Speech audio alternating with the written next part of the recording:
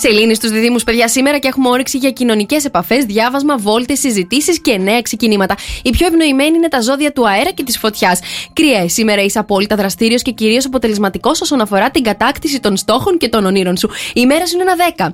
Ταύρη, σήμερα θα διαθέτεις ισχυρή διαίσθηση και ψυχικές διορατικές ικανότητες, χαρακτηριστικά που θα σε βοηθήσουν να πετύχεις προσωπικούς στόχους και σκοπούς. Η μέρα σου είναι ένα 9. Δίδυμε, σήμερα είσαι φιλόδοξος, ικανός να πείσεις και να πετύχεις, έξυπνος, σοφός, με αποτελεσματικότητα σε σχεδιασμούς, πρωτοτυπίες και νέα ξεκινήματα. Η μέρα σου είναι ένα 10.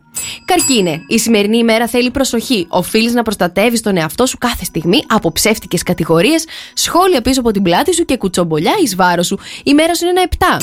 Λέοντα, είσαι σίγουρα στα καλύτερά σου σήμερα. Μέσα από φιλικές συναναστροφές και κοινωνικές και ομαδικές δραστηριότητες θα αποκτήσεις κέρδη και ωφέλη. Η μέρα σου είναι ένα 10.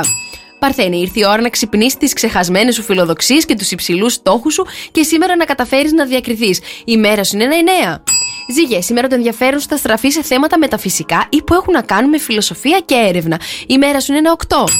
Σκορπιέ, έχεις ισχυρή διαίσθηση αλλά και έντονο μαγνητισμό, γεγονός που θα κάνει ανθρώπους και καταστάσεις να έρθουν σήμερα με τα νερά σου. Η μέρα σου είναι ένα 10.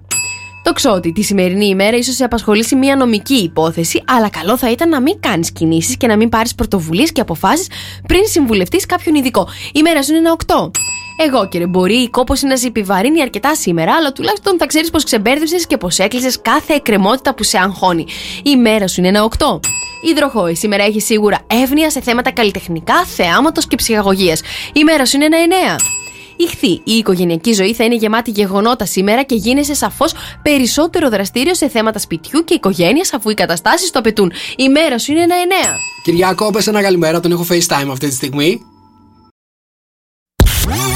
Νίκος και Μαρία, Σοκ FM Morning Show.